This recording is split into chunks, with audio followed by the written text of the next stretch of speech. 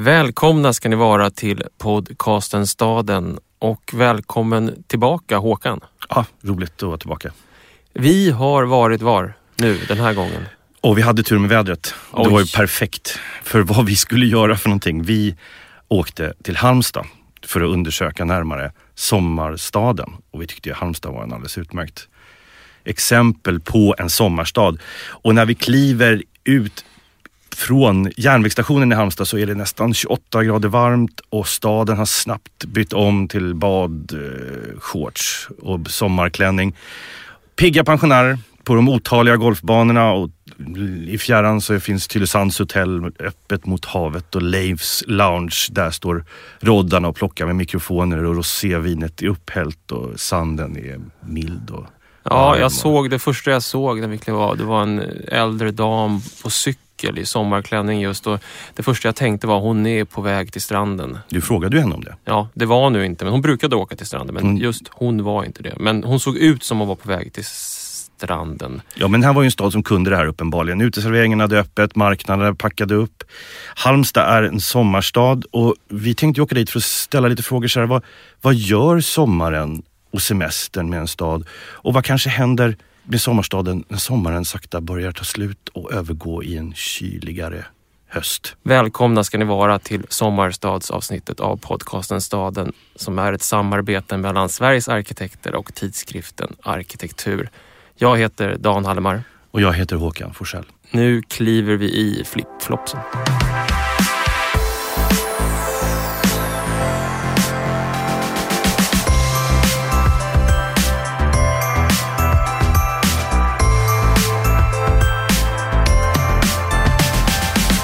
Ja, Halmstad, sommarstaden. Det är alltså en otrolig kraft som drabbar, eller hur man nu ska se det, som uppstår i Halmstad på somrarna. På stränderna, till exempel i Tylösand, så är det 40 000 personer varje dag i 5 veckors tid som flyr stadens vimmel och brus och inlandet för den här platsen. Men så att här finns ju så att säga det har uppstått någon sorts epicentrum för sommaren här. Men Håkan, när kom man på det här? Att det har funnits en attraktion i de halländska städerna att tillbringa sin fritid och så där. Det har funnits ganska länge. Det har funnits en brunnsortskultur, men den var framförallt koncentrerad till Varberg. Då är vi några mil norrut. Då är vi lite längre norrut helt enkelt. Där drack man brunn under en avsevärt lång tid och hade ett societetsliv och som alla känner till som har varit i Varberg så finns det ju där också speciell arkitektur kring hela det här brunns- och societetstillvaron. Det gjorde man lite grann också i Halmstad. Man hade liksom källvatten och brunnsalonger, men man badade framförallt i Nissan om man skulle ha det trevligt och så. För visst det här brunnslivet, det är ju ett liv i skuggan. I stillhet, ja. Och naturligtvis väldigt riktat till en specifik högre samhällsklass. Och det var ju också lite av Halmstads problem skulle man kunna säga. Det här är någonting som genomgående sker med de halländska städerna. Att de konkurrerar om samma turister. Eller de konkurrerar om samma feriegäster. De ligger väldigt nära varandra. De påminner till viss del om varandra. De har liknande klimat och så. Så Halmstad började först runt 1900 att satsa mer på sina stränder. Och då var det först den östra stranden som ligger ganska nära staden som byggdes ut. Och sen på 20-talet så var det Tylösand. Men man ska ju säga så att det är en intressant uppdelning också och utveckling av de här halländska turiststäderna eller sommarstäderna. Och det är mycket beroende på trafikutbyggnaden. Först med hjälp av så här ångslupar som gick ifrån Göteborg och ner längs med den halländska kusten utvecklades. För våra yngre lyssnare så är en ångslupa som en båt. det är en slags båt ska vi då säga. Ja, vi kanske kan lägga upp en bild på en det kanske vi inte gör förresten. Men det är en slags båt. Sen naturligtvis, och det här är ju avgörande, kom järnvägen. Och järnvägsnätet var förlagt längs de gamla handelsvägarna så gjorde att också det kom en stora strömmar till de halländska städerna. Och efter kriget naturligtvis är det bilismen och 5-dagarsveckan som får semesterfirarna och weekendbadgästerna att explodera. Det roliga är ju att det liksom med järnvägen och vägarna under 1900-talet så uppstår en slags turistiska pulsådror i södra Sverige. Så att de här halländska semesterstäderna, de fick ta hand om sina respektive grupper av inlänningar. Så Varberg fick boråsarna, liksom, och folk från Viskadalen, och Halmstad fick då Jönköpingsborna som kom farandes längs med Nissandalen, och stränderna utanför Laholm, de fick ta hand om västsmålänningarna. Och det sa man ju på 70-talet att lite sådär retsamt till Halmstad, att Halmstad är en småländsk hamnstad. Ja, för att den här östra stranden som du pratade om, jag läste någonstans att den i folkmun gick under namnet Smålandsbaden. Ja, men så där var det var en väldigt tjusig fördelning av de inhemska badgästerna. Men sen ganska snart så kom det ju ett starkt internationellt intresse, inte minst ifrån Tyskland, som också hade upptäckt de fantastiska stränderna och de små överblickbara städerna. Men så. Visst var det så att också att i Halmstad, om du tar det, när man så att säga lämnar idén om att man ska kopiera Varberg som brunnsort och kliva ner på stranden och ser sin möjlighet som sommarstad där, så att säga. Det finns ju, det är en typ av sommarliv som skiljer sig från brunnsorten. Verkligen, det är det ju verkligen. Man märker det här. Det är också en intressant idéhistorisk skiftnad med liksom den 1800-talets just behov av skugga och passivitet, behag, mot den här aktiva sol- och saltstänkta fritidsstugan. Liksom, det är skillnaden mellan det här murriga pensionatet och den öppna ljusa ytan där du kan liksom leva ditt liv. Det är en väldigt stark idéhistorisk brytning där också. Jag menar, även i Mälardalen så har det liknande. Man lämnar just Mälaren som ett friluftsområde och börjar söka sig ut mot Östersjön och kobbarna ut i skärgården och sådär. Vi läste ju en beskrivning av just delar av de Halmstads stränder kring 1900 där folk uppenbarligen inte använde badkläder till att börja med, utan badade nakna till stora delar och också red nakna på stränderna. Citatet jag stötte på var: det hela var ett myller av män, kvinnor och barn, hästar och hundar. Alla utan kläder då. Ja, man visste ju helt enkelt inte riktigt om hur man skulle bete sig när den här stranden var, vi har ju varit inne på det här tidigare, som ett stort oskrivet ark. Och det fanns ett stort mått av hedonism, skulle man kunna säga. Det här kommer vi säkert komma tillbaka till. Alltså just när man inte har hittat den här kulturen för hur man ska tillbringa sin tid på en strand på något civiliserat sätt, utan liksom bara gör någonting helt enkelt. Det man vill. Det galna.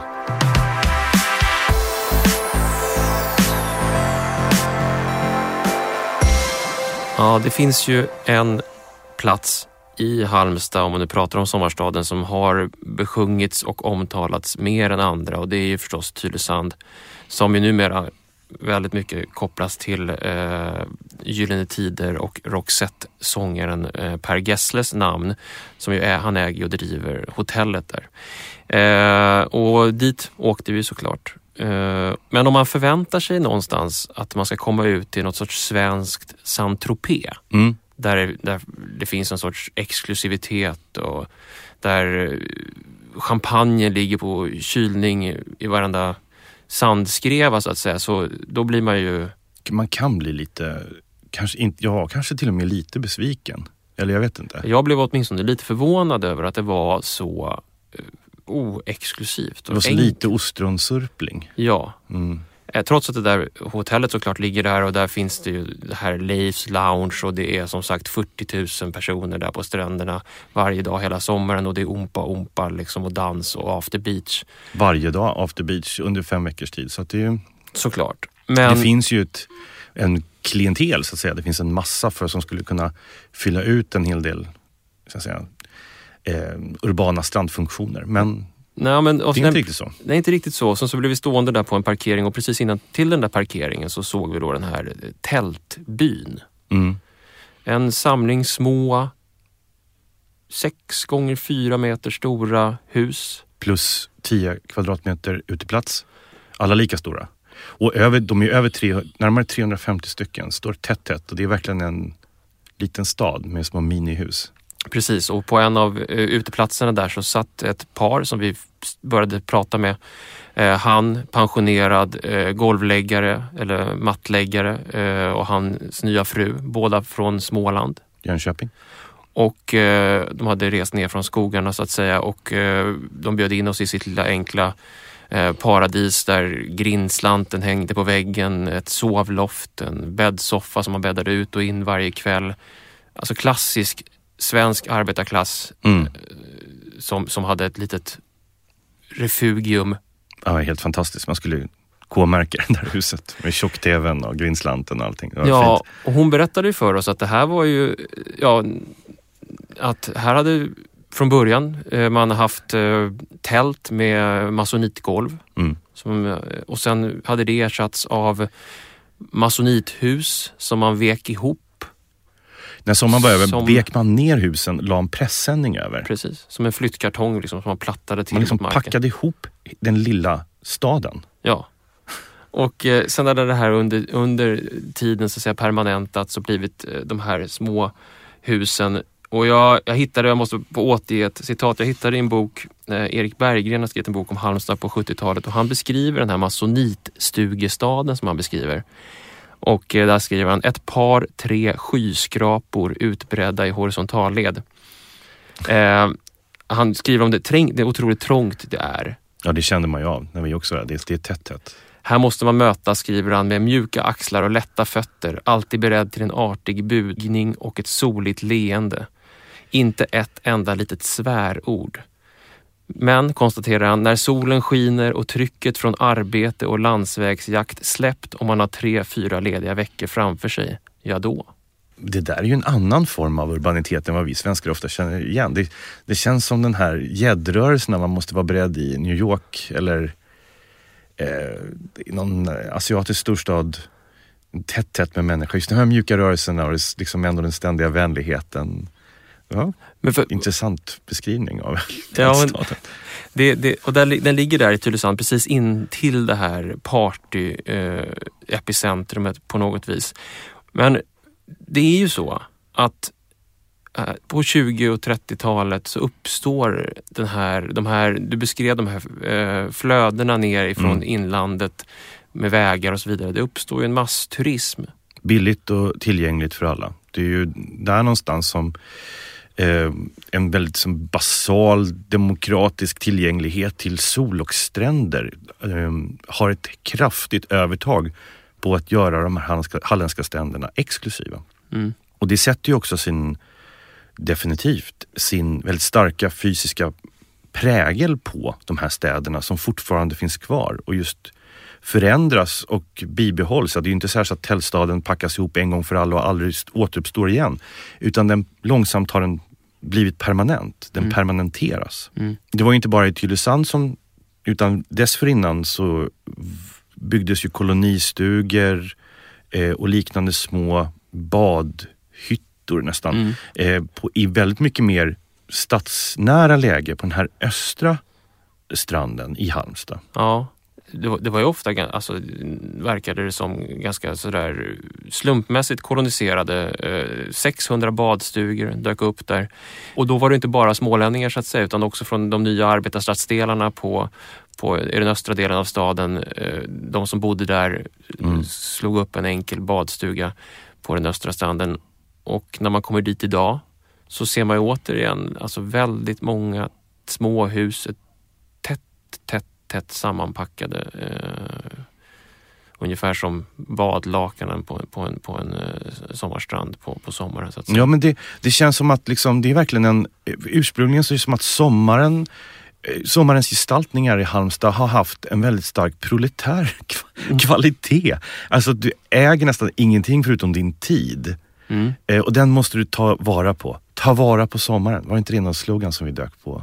Ja, det var ju för att återknyta till den där idén som ju uppstår under 20-talet och 30-talet, kanske till och med redan under 10-talet, den här kritiken mot kanske borgerlighetens sommarnöjen, och man pratar om en hälsosam fritid, enkelhet, naturlighet i mindre boende, friluftsliv, motion. Alltså idén var att en tid fritiden skulle man inte tillbringa i ett hus utan utomhus så att säga. Det var sommaren som var så att säga platsen på något vis. Ja. Om nu sommaren kan vara en plats. Jo, men det kan den ju vara i det här fallet. Och i det här avsnittet är den ju definitivt en plats. Ja, och då ett sånt här hus som vi då åkte till som ligger då strax, ytterligare en liten bit strax norr om Tylösand var ju Frösakull. Och Bruno Mattssons, alltså möbelformgivaren Bruno Mattssons sommarhus i Frösakull. Som ju då, det var just där som det här ta vara på sommaren citatet dök upp när Länsstyrelsen skrev och byggnadsminnesförklarade det här huset. Så var ju en av rubriken tror jag på byggnadsminnesförklaringen var, eller artikeln som innehöll den där, var just ta vara på sommaren. Där skulle man ju kunna tänka sig en känd möbeldesigner i kanske Frankrike eller Italien. Mycket väl skulle kunna ha byggt en ganska imposant liksom, villa där han eller hon skulle tillbringa sin sommar och liknande. Men när vi stegade upp på den här tomten, jag måste erkänna att jag först inte förstod vad det var jag såg riktigt. Alltså jag förstod inte riktigt att det där var Bruno Mattssons sommarhus. Det var ju bara en slags gestaltning av böjd korrugerad plast. Ja, otroligt. Alltså sandmark, tallar och ett sommarhus av korrugerad plast och plåt eller järnstänger som någon hade bankat ner i marken. Och, I sanden. Och sen några sidor med träpanel. Uppenbarligen tydligen läste jag av sydamerikansk fura. Men så lite tjusigt ändå, men väldigt enkelt i sin karaktär. Det var en del glasfronter också, men de var täckta, när vi var där så var de täckta med draperier och gardiner. Men vi såg ju bilder på hur sommarhuset såg ut. Det hade ju någon slags atriumkaraktär. Ja. Så att det fanns ett utomhusrum som vi inte riktigt kunde blicka in i när vi gick omkring där på tomten. Men vi såg ju bilder just på interiören där då Bruno Mattssons kända sittmöbler återfanns representerade. Men det är ett ganska litet enkelt rum. Bruno Mattsson själv hade avsagt sig alla former av uppvärmning och liknande så att säga, exklusivare saker som skulle kunna just ta bort uppmärksamheten på att det är sommaren som är arkitekten här. Verkligen. Och det finns en sorts, vad ska man säga, provisorium i det på något sätt. Det är som att det här, vad ska man säga, det finns ett melankoliskt drag i den svenska sommaren. I det här, ta vara på sommaren. Att den är kort som en känd poet. Det är vanitas att den ska känslan. Ja, den kommer. Är ju det här som finns med att man skulle i princip kunna packa ihop huset eller masonithuset eller det här huset när sommaren är slut är ju intressant. Nu ska vi ju för så att säga protokollets skull kanske säga att runt omkring Bruno Mattssons sommarhus så var inte alla hus byggda i böjd korrugerad plast. Nej. Rederiägaren Peter Leuhausen hade ju byggt 1000 kvadratmeter bostad på 3 annekterade tomter där som han hade lyckats få ihop bygglovet på något intressant sätt där. Västsveriges största villa. Och en sån villa är ju minst lika, vad ska man säga, typisk som, om inte mer typisk i de här delarna av fast det tycker inte jag att den är riktigt. Ja, men den är okej, men säg kontrasten är ändå typisk. Man kan säga att det finns en spännvidd tycker jag, men den är ju helt klart ett väldigt, väldigt unikt projekt. De flesta, jag måste nog säga att jag tycker ändå de flesta husen håller, även om man känner av att det finns en stor ett välmående omkring de här städerna, och det finns ett välmående i bara känslan av att här har människor det ganska gott liksom. Det om alliansens politik under de senaste 8 åren har uppenbarligen inte missgynnat Halland, skulle jag kunna säga. Nej. Hallänning, svensk, europé som en känd hallänning. Ja, jag letade som febrilt efter den där. Det verkar som att den är utgallrad. Jag är nog den enda i hela världen som fortfarande vill läsa den där boken. Carl Bildts biografi, eller vad det nu är. Precis, och Halmstadsbon, Carl Bildt. Nej, men vad jag ville säga, för att återkomma och avsluta inte min tankegång, det är att jag tycker att det finns någon slags modesthet i den här sommargestaltningen omkring Halmstad, egentligen över den halländska kusten överlag, som dominerar, trots att det alltså mellanhusen på något sätt vibrerar av välmåga och överflöd. Ja, någonstans ett överflöd också, men den fortfarande håller sig inom ramarna för någon form av, vad ska man säga, någon slags svensk lagomhet, va? Men det är helt klart så sipprar det ut över att människor mår bra och har det ganska gott ställt. Ja, och den här lilla stugan i tältbyn som våra vänner vi träffade där hade från Småland. Grannkåken gick ju precis för 1,5 miljoner. Så att... Ja, men det är just det här att man liksom inte får lura. Alltså, husen kan fortfarande hålla sig till de här 65 kvadratmeterna i en sluttande tomt ner mot en sandstrand. Det är inte den storleken, den här rederistorleken på huset som berättar om hur människor har det, tycker jag. Utan det är just någon slags samlat intryck av att det är en värdefull och högt värderad miljö som man befinner sig i omkring Halmstad. Det är faktiskt fortfarande det som är Halmstad lite grann. Alltså flykten från det här brunnslivet som på något vis till mot stranden och hela den där ideologiska eller idéhistoriska skillnaden som du beskrev, det är fortfarande den som präglar dem. Absolut.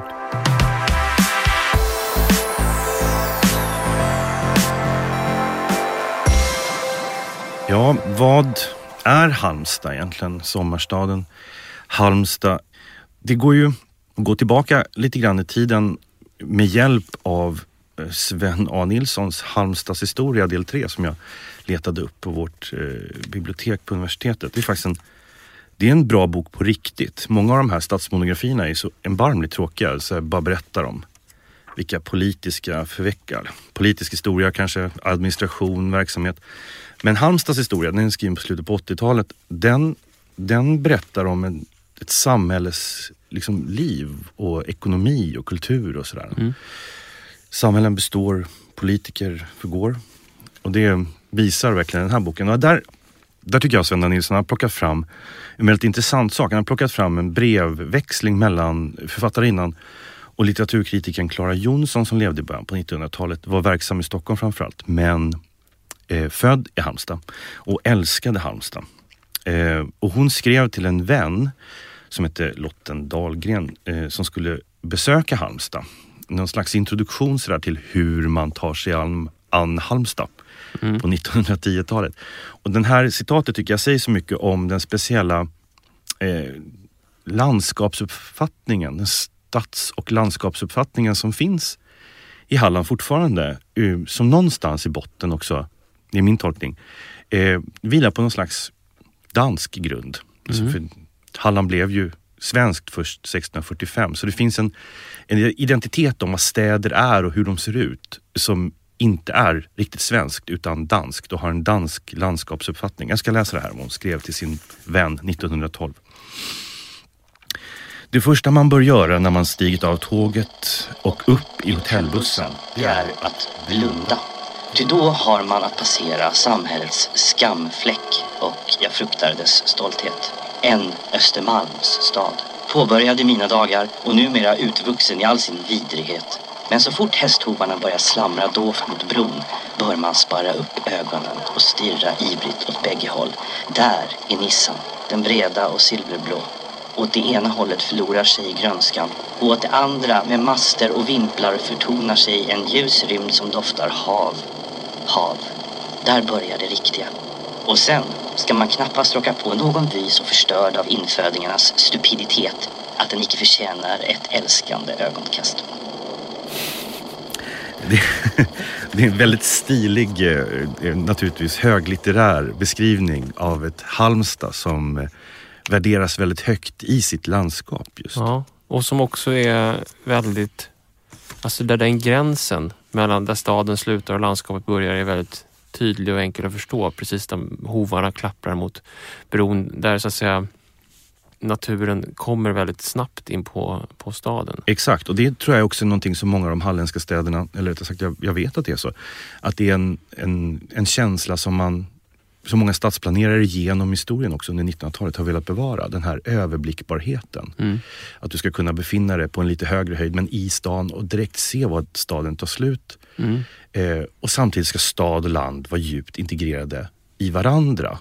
Både som en känsla i landskapet men också vardagslivsmässigt och ekonomiskt. Alltså att man ska kunna nyttja sitt baklandskap liksom för livsmedel och för djurhållning och sådär. Det är möjligt att den här idén om relationen till landskapet och det här att man blundar helst när man reser genom staden för att sen så att säga få syn på det landskap som staden befinner sig i ändå har präglat stadsbyggandet i Halmstad. Vi var ju på arkitektkontoret White i Halmstad. Och träffade Jimmy Ahlgren som är kontorschef och byggnadsingenjör och Lars Nilsson, arkitekt. Precis, och en av de sakerna som de sa till oss när vi frågade, ja men vänta, vad är om det så att säga inte är, om inte stranden är allt, vad är det då som är Halmstad? Och en sak som de uttryckte som Halmstad tycktes ha tappat de senaste 30 åren, så var det ju relationen till Nissan just och som är ju stor och rinner väldigt kraftfullt igenom staden. Det är en enorm rikedom att ha Nissan där. Den är liksom trolsk och väldigt somrig den med, men på naturligtvis ett helt annat sätt som floder där.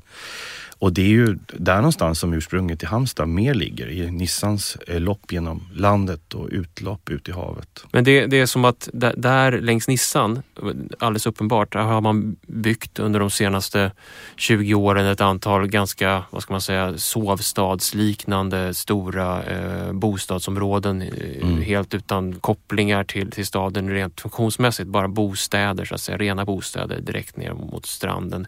Stora delar av Nissan var ju också fortfarande väldigt oexploaterad och vi tog oss ut till Nissans utlopp i havet. För där hade det nu förra året öppnat ett litet café, ett surfcafé precis på stranden. Och det hade inte funnits där tidigare och vi kom dit och tänkte oj, alltså hur har man missat det här? Det var ju helt... kändes som ett ställe som skulle ha funnits sedan 50-talet liksom. Det var ju där det ska finnas ett stort café och en restaurang verkligen. Eller? Men också det här caféet hade fått då ett tillfälligt bygglov på 10 år. Man visste inte om det skulle finnas kvar. Det är som att den här sommarstadssidan av Halmstad, den här som många av oss som reser dit har som utgångspunkt när vi kommer dit, den har liksom inte riktigt fått göra avtryck i någon sorts urban mening annat än i de här små stugorna som vi har pratat om eller de här olika etableringarna. Den här idén om en permanent sommarstad tycks vid havet tycks inte riktigt ha fått fäste alls i staden. Nej, men det är som att liksom mindsetet är fortfarande att man ska packa ihop Masonithusen när sommaren är över och dra en pressändning från någonstans. Men också just ute vid Tylösand där det finns kaféer och restauranger, till exempel den här restaurangen Salt som har funnits där under en längre tid men som nu inte heller har fått tillåtelse att vara kvar. Ja, man kan ju spekulera i vad det beror på, men det är helt klart en annan uppfattning om vad en urban sommarstad är för någonting om man skulle just blicka ut mot de här franska orterna, som när du sa Saint-Tropez till exempel, som just har en fullskalig stadsbebyggnad som man permanenterar i närheten av en strand och låter liksom en massa funktioner som hör till den här sommarturistandet, besöksnäringen också infinna sig precis där. Ja, för det i Halmstadsfallet, och det kanske också slår det mig nu att är en svensk syn på natur och landskap som man på något sätt kan gilla, som kanske har ihop med allemansrätten och strandskyddet såklart, allas tillgänglighet, massturismen för all del, alltså att säga inte kommersialisera naturen och landskapet, utan där staden slutar, där slutar staden och sen kommer naturen på något vis. Det är inte så många svenska städer som faktiskt har en strandpromenad med serveringar längs med en strand. Det är någon. Helsingborg Aha. har ju de senaste 10 åren etablerat liksom en sån här en typisk urban strand. Så typ att det är lite man kan skava lite axel med någon. Ja, om man åker rullskridskor. Ja, just det, du får liksom se upp. Ja, där kommer någon. Ja, där kommer rullskridskåkarna. Där är du är inte själv. där är de som spelar basket. Där ligger serveringen. Där har du bryggorna där du badar och så vidare. En sorts idé om den urbana stranden. Och det är ju så att säga ingenting som riktigt har fått fäste, ser man i Halmstad. Och då tänker jag att där också har präglat hur man ser på själva stadens utveckling. Alltså den inre staden. Att det handlat... För det var slående tyckte jag med Halmstad. Med tanke på att man känner att det här är inte en stagnerande stad. Det här är en stad som du sa, det finns mycket välstånd. Alldeles uppenbart. Den har ju också haft en kontinuerlig tillväxt sen efter andra världskriget 1945. Men väldigt låg. Alltså kontinuerlig men ganska låg. Till skillnad från, vad ska man säga, ta Södertälje som vi har pratat om tidigare, eller Eskilstuna eller några sådana städer som har exploderat vid en viss tidpunkt, så har Halmstad hållit sig på en låg men ändå jämn tillväxtnivå. Man har liksom inne i staden så finns det såna här under sommarperioden tillfälliga festivaler, matfestivaler, olika typer av, de hade SM-veckan eller vad kallar de det för, när man har såna här olika typer av svenska mästerskap. Där den tillfälliga kulturen och festivalkulturen har kommit, och uteserveringskulturen såklart som har bommat i Sverige sedan 90-talet. När någonstans på 90-talet så hände ju någonting med de svenska sommarstäderna. De blev ju de gick utomhus ordentligt. Verkligen. Och allt det där som vi alla har sett i alla städer nästan. Med infravärme och liksom de stora torgen fylls med bord. Men det är fortfarande... Det är påfallande ofta just du står på, jag ska bara säga det här som vi såg det här. Vi började till slut räkna dem. Det kan vi ju räkna i flera städer. Man ska ha established. Nu så när är liksom krogen eller puben established. Och att det pendlar nästan alltid någonstans mellan, ifall inte är från andra tidsperioder. Men just när det gäller de moderna samtida satsningarna så ligger de någonstans mellan 95 och 99. Så där någonstans måste ha skett en hel del, säkert lagstiftningsmässigt också, just tillåtelser att få servera på ett annat sätt. Men uteserveringarna är ju också så att säga tillfälliga, de är inte permanenta. Och det slår mig när vi var, för att återkoppla där till Clara Jonsson och henne, det här citatet som du hade.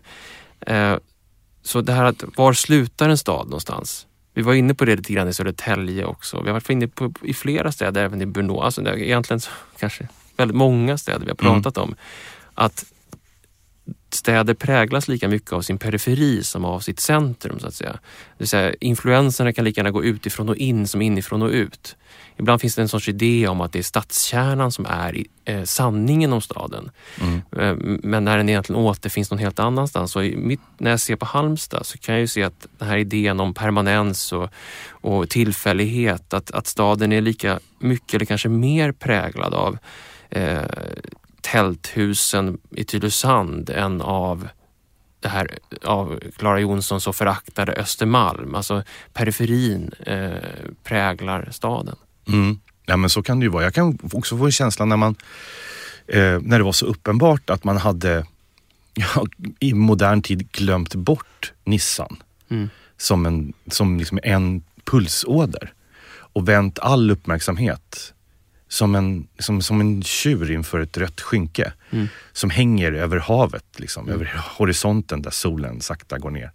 Och den andra sidan av staden har helt enkelt försummats lite grann. Och när vi pratade med arkitekterna på White och frågade just, vad är er tanke om Halmstad i framtiden, vad ni skulle vilja bygga för någonting och hur staden ska utvecklas, så var det någonstans också en utveckling av det som inte var sommarstaden, som man kan säga liksom året runt-staden, Halmstad. Och den tittar istället på de gamla tegelbruken som ligger längs med Nissan och försöker hitta platser att bygga saker där. Och just bygga in funktioner och service i de här allt för sovstadspräglade bostadsområdena som är hypercentrala. Det är bara det att de liksom inte har tänkt på att hur de ska vara kopplade till staden. Utan de är bara någon slags utslängda bostäder. De som råkar vara centrala. Men i och med att liksom sommarstadsidén, solen och stranden är så styrande, så har man glömt bort hur de ska fungera liksom inne i staden. Så Nissan, det sa ju både Jimmy och Lars, att det är en nyckel någonstans till att kunna utveckla året runt staden. De pratade lite grann till liksom laxfiske. En gång i tiden fanns det ju något som heter Laxivalen, där man tydligen i Halmstad, förstår jag, där man utsåg årets laxivaldrottning och sånt där. Alltså gjorde det? Ja. Det där är ju jättefint, för jag också tar så, men då kraftverken förstörde ganska stora delar av Nissan och gjorde ju fiskarna fullständigt livsfarliga att äta. Så man får nog jobba lite miljömässigt också på att... Ja, och de pekade ut en plats i centrum av staden, den stora gamla saluhallen som numera var nattklubb, som ett exempel på hur man mitt inne i staden redan har en saluhall, fast den används på ett sommaraktigt sätt snarare. Ja, som en nattklubb istället för detta omland av jordbruksprodukter och matprodukter och fiskprodukter som skulle kunna säljas i den här saluhallen. Men alla tycks vara på väg mot havet.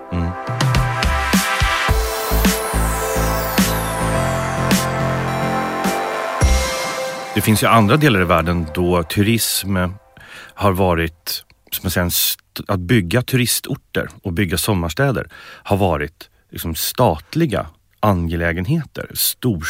Lämnat de här enskilda arkitekturprojekten långt bakom sig, istället verkligen just börja bygga städer för massturism. Och det finns naturligtvis sådana områden i Västeuropa och i USA och liknande. Men några av de mest påfallande, om vi nu ska hålla oss till Europa, de finns i Östeuropa. Okay. Och tillkom under den kommunistiska eran. Framförallt i Bulgarien och Kroatien. Åtminstone är det två väldigt slående fall. Hur man i bägge de fallen, från 50-talet och framåt, aktivt byggde ut under statlig regim. Byggde ut sina kuster till regelrätta sommarstäder. I Bulgarien så började man med en stad som hette Druzjba, som ligger strax norr om en äldre stad som heter Varna vid Svarta havskusten. Det är ju den bulgariska Svarta havskusten som är det stora dragplåstret där. Och sen under decennierna som kom så byggde man de här semesterorterna som också svenskar känner till, som Golden Sands och Sunny Beach, och de har ofta de här fåniga engelskarna. De hette det ursprungligen. Alltså. Ja, precis. Och det här är ju socialistisk modernism. Det här är ju det som är väldigt präglande för till exempel, vi tar Bulgarien och den Svarta havskusten där. De städerna som byggdes där för turister, först de inhemska och sen för delar av östblocket. Det finns ju liksom i familjealbum från 70- och 80-talet, om du kommer ifrån en östtysk eller tjeckisk familj, så kan man slå vad om att det finns en hel del fotografier från en bulgarisk sommarsemester liksom, när man har hållit till i någon av de här städerna. Om Lasse Åberg hade gjort en sällskapsresa i Tjeckien så hade den utspelat sig vid den bulgariska kusten. Förmodligen.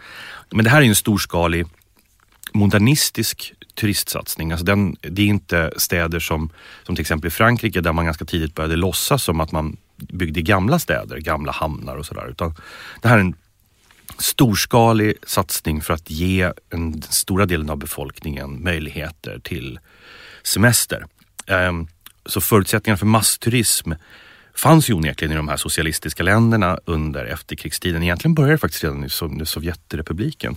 1919 så köpte den nya sovjetiska staten in en mängd badorter och gamla såna här sanatorier på Krimhalvön faktiskt, som tidigare hade tillhört den ryska aristokratin. Och man pekade på vikten av allmän hälsovård, och då under 20-talet så fick de sovjetiska arbetarna 2 veckors semester, och just Krims kuster fullständigt exploderade i massturism, och de var också tvungna att bygga enklare storskaliga anläggningar för det här.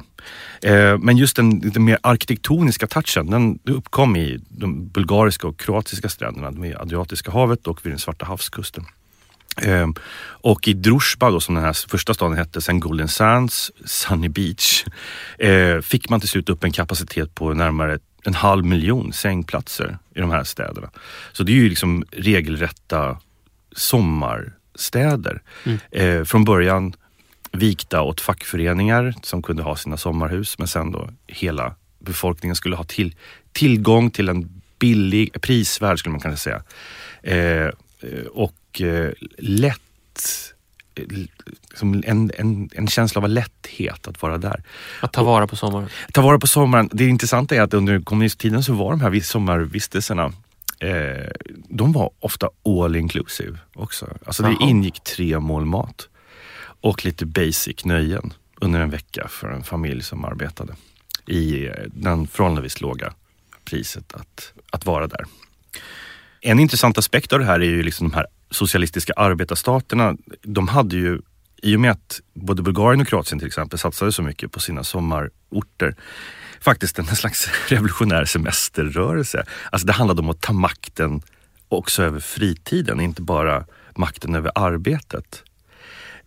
Och man hade ju också alltså att fritiden är viktig för människor.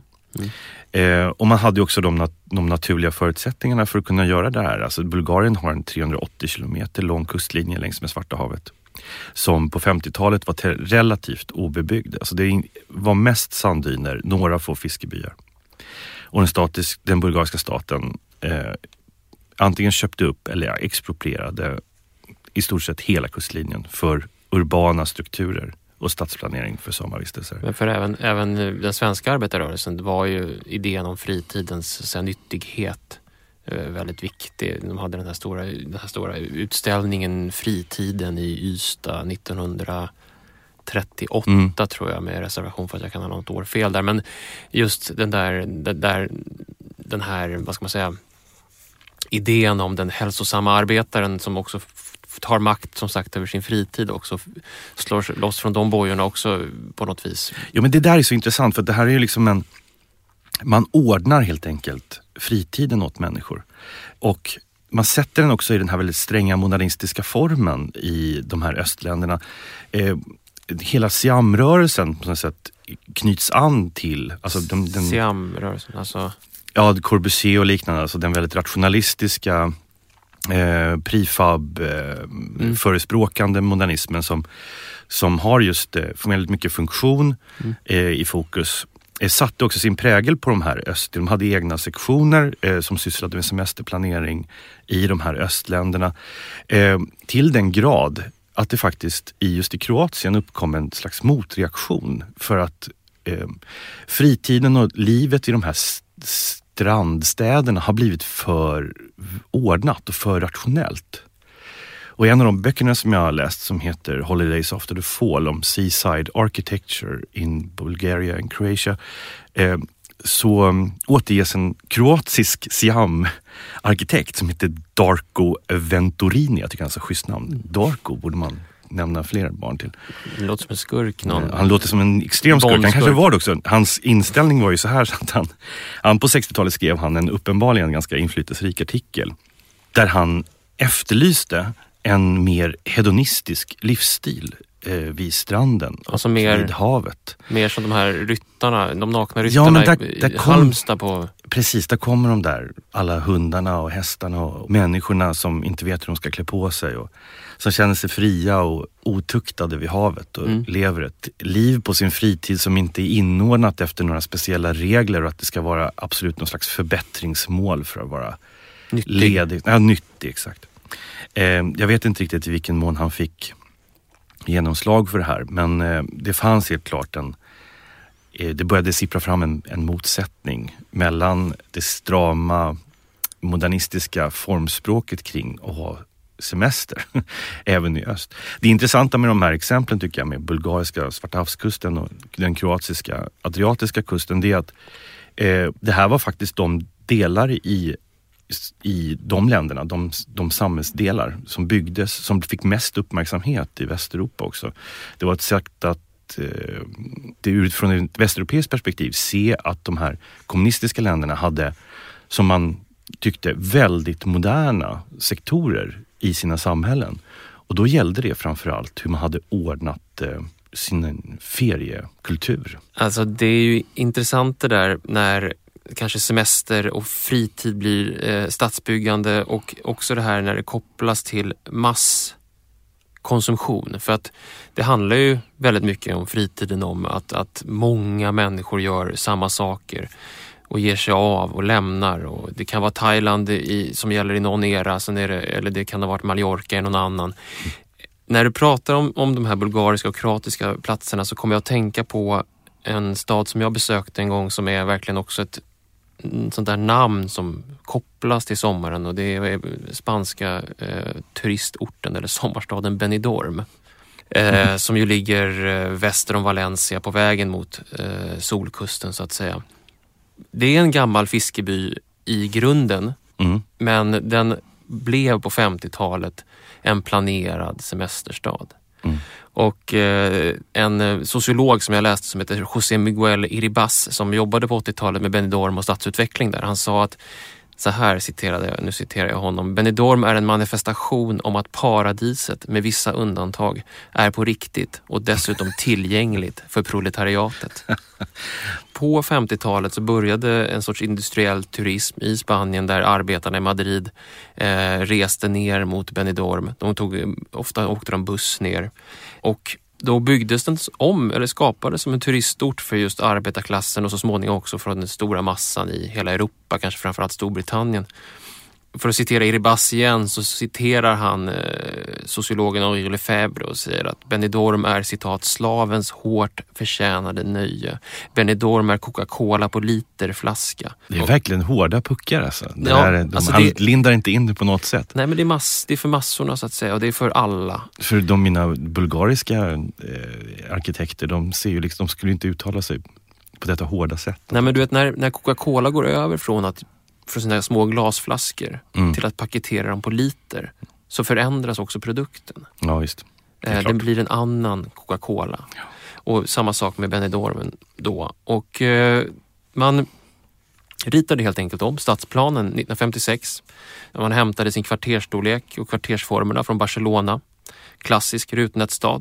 Men husen på de här tomterna bestämde man ska bli någonting helt annat. Höga hus. I grundidén var att alla ska se havet. Alla ska ha nära till havet. Och då måste vi bygga högt och tätt. Man formulerade en styrande regel endast för ett annars fritt höghusbyggande. Och det var att för var 3:e kubikmeter volym man byggde så måste man lämna 1 kvadratmeter fri mark runt huset. Så det fanns en kombination så att det skulle inte bli för tätt. Byggde du högre så var också marken runt omkring huset tvungen att bli större. Men också längs med bottenvåningen så var man tvungen att bygga hus som anslöt till gatan, så man fick ett gatuliv också med affärer. Så det skulle inte bara bli så att säga massa enstaka skyskrapor. Tätheten i Benidorm idag är 3 gånger större än i Mexico City. De har av Spaniens 200 skyskrapor finns 132 stycken i Benidorm.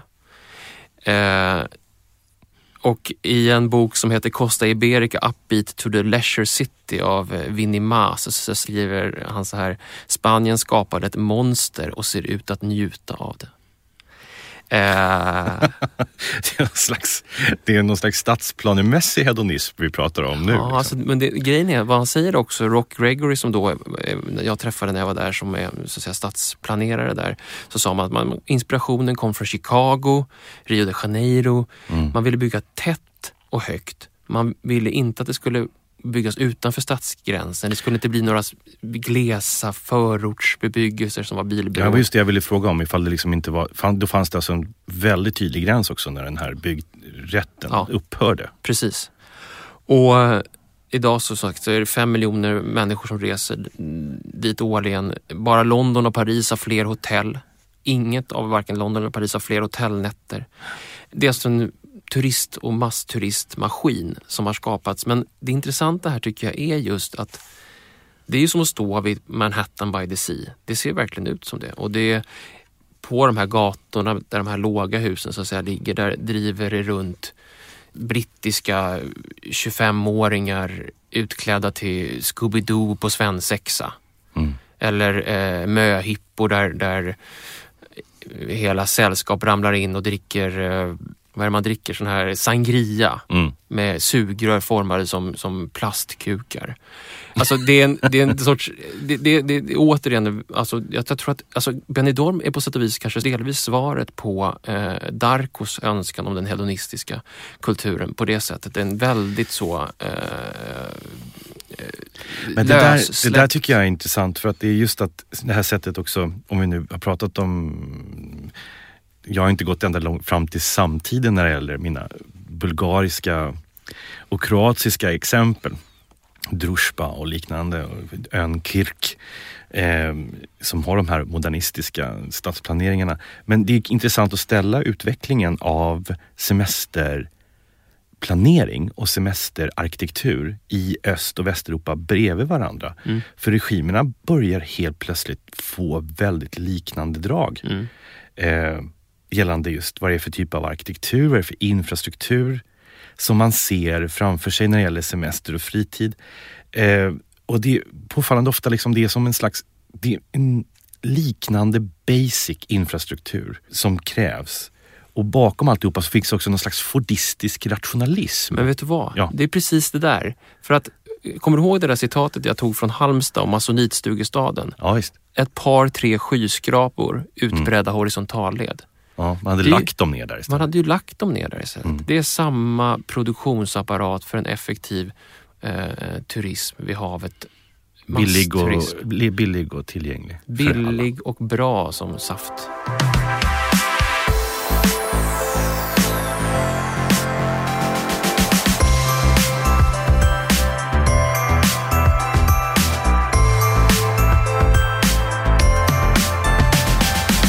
Tack för att ni har lyssnat på Sommaren är kort avsnittet av podcasten Staden. Staden är ett samarbete mellan Sveriges arkitekter och tidskriften Arkitektur. Ni kan mejla oss på staden@arkitekt.se, och alla våra avsnitt och en massa bilder och länkar och sånt där hittar ni på våran webb staden.arkitekt.se.